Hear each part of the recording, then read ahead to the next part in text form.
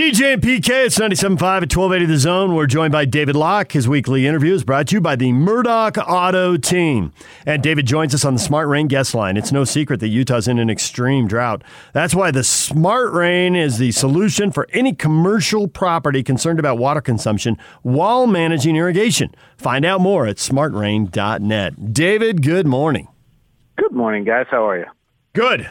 There's a lot going on all at once, and something is sneaking up on us, and it's one of your favorite things. But the playoffs are later than normal, and we got the Olympics in an odd-numbered year, which is unusual. And so the fact that we are now less than 2 weeks to the NBA draft, and there has been so little discussion of it locally or nationally, and now the Jazz are bringing people in a combination of COVID times and maybe just the organization's attitude this year. Hey, no word. It's all quiet. It's on the down low. Thank you, Joe. Yeah, those media sessions that we get to talk to the players don't seem to exist this year, do they? No, they don't. They're not.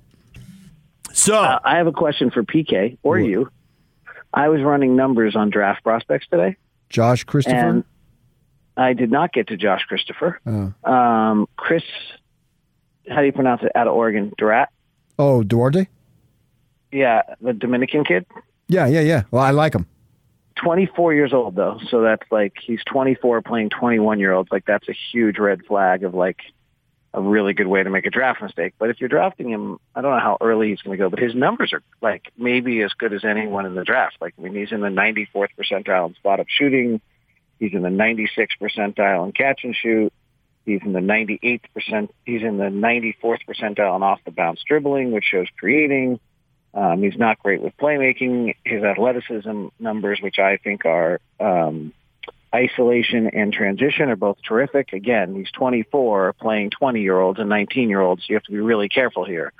But tell me about him, because I've not seen him play, but 6'6", 190 and kind of that set of skills seems interesting. Yeah, he was a guy I think who got better and became way better than I thought he was going to be early on, and I like his ability. I didn't realize he was 24, though. I mean, I know that he was older, but that is a big difference, when you're going 6 years. But at the same time, when you look where the Jazz are drafting, how much will that factor in? Because it's not like it's a stab in the dark, because I think that the drafts, I think there's more better players, to have an awkward phrase. So I think you're seeing deeper into the draft, you can get guys. How much do you think that they would be concerned about that age, given where they're drafting, opposed if they're drafting fifth or whatever? I mean, I think, right, you're looking, Desmond Bane was old last year, and that was a good pick exactly, there, right? Yeah, so, precisely. Later in the draft, it's when you do the Wesley Johnson, Epe Udo, frankly, Jimmer Fredette, older picks early in the top 10 that really there's a terrible track record on it. That you have to be really careful with.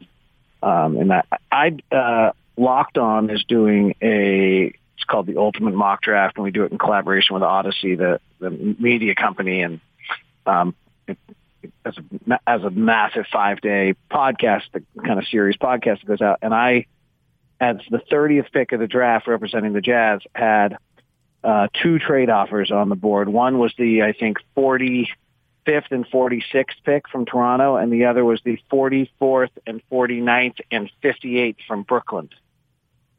Would you guys have taken either of those 2 deals?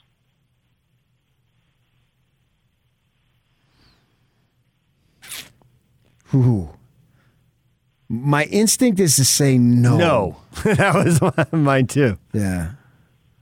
So I took the Brooklyn deal. Say it to us. Give us the Brooklyn deal one more time. It was kind of like 46 and 47. Or no, theirs was 43 and like 49 and 58 or 50, something like that.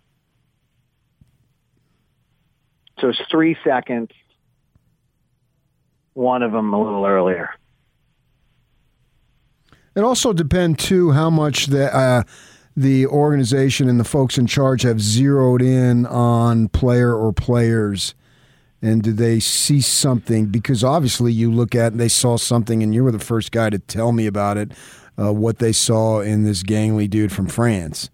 And, and I mean, they hit a home run there, clearly. The Mitchell thing, he was much higher in the draft. So you can that type of thing happens more often. Yeah, I guess our responses are what they are, but until you know the conviction that the scouts and the front office have in a player, and not just their conviction in the player's ability to be good, but what they believe of how other people around the league are assessing that player. That's when you really our answer is just kind of out in thin air for what it's worth. Just to say to go to Gobert, like if you are really have a lot of conviction that you got to go get him, if you know someone wants him at 30, you've got to make the deal that gets you in at 27. If you know somebody wants him at 24, you got to make the deal that gets you to 22. So ours is what you asked us is kind of in the abstract without having the conviction in a specific prospect or prospects. And I looked at it as we're a luxury tax team. The chances of the 30th pick of the draft helping us in the second round of playoffs is limited. You're giving, I'd rather use that. The 30th pick has got a guaranteed contract. I'd rather use that same money on a veteran minimum.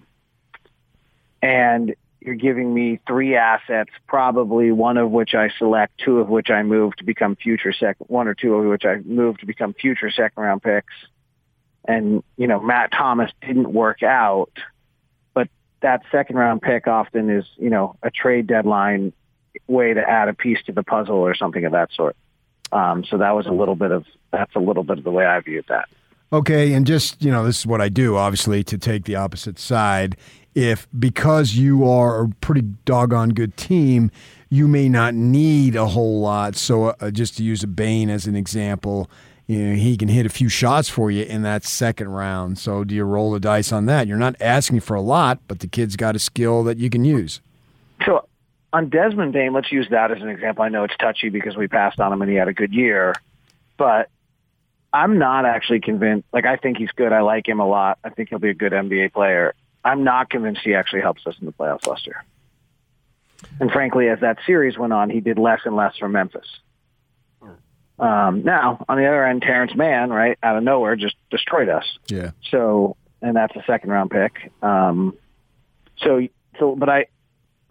I didn't get a vibe that I thought Terrence Mann was going to, or that Desmond Bane was ready to have,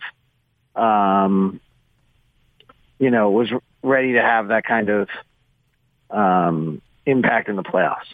So, and maybe that's not fair. I mean, I was less sold on him by the time I watched that playoff as a guy who I thought was going to go, make a massive impact in a playoff series. And, he's good, but that's hard to do as a young player.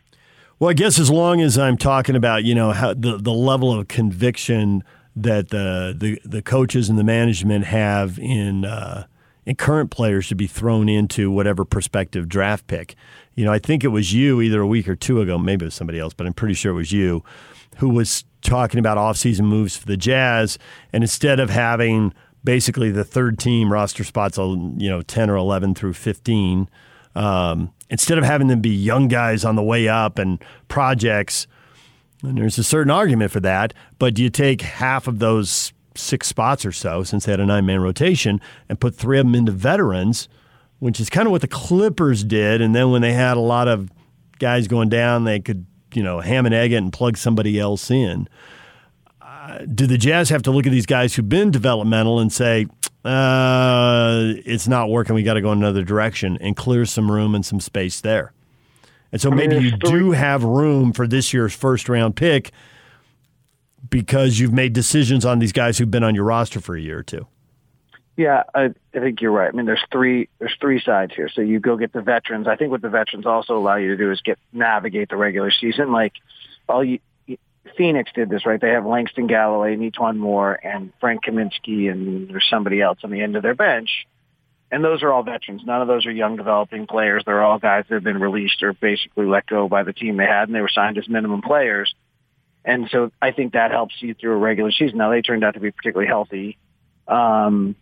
And we, did it the other way where you're trying to find the young developing next Royce O'Neal, next Joe Ingles that you get on the cheap, and then you're able to get a few years out of them while you're developing in Hughes and Juwan Morgan, et cetera.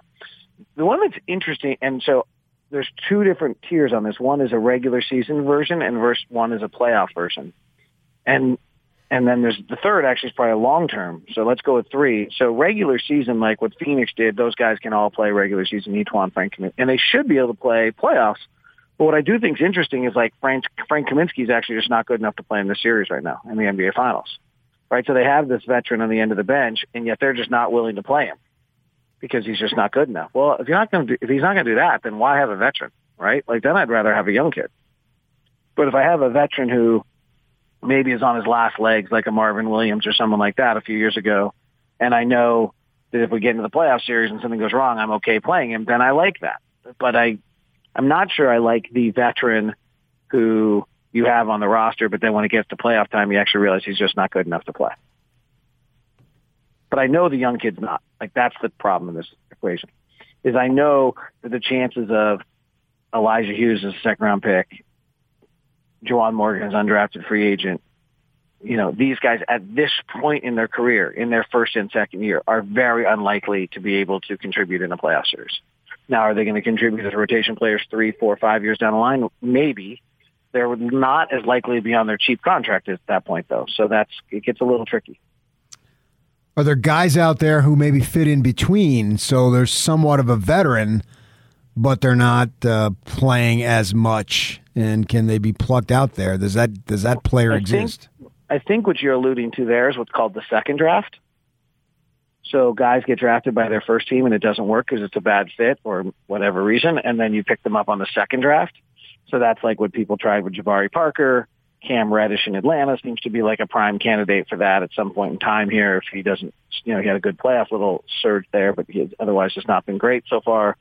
So it's the draft pick that does not have success in their initial spot, and then you as a team are trying to figure out, is that because of the fact that they, Trey Burke, right, has actually had some success since he left Utah, but not great. Yeah. But also when Trey Burke is picked up as the way Dallas picked him up and he gives you like 4 surges during the year, that's totally fine. When he's your, 9th pick of a draft and he's just playing, giving you only 4 surges a year, it's not okay, right? So the perception of the player changes, what you're asking out of the player, what you're paying the player, what their role on your team is different.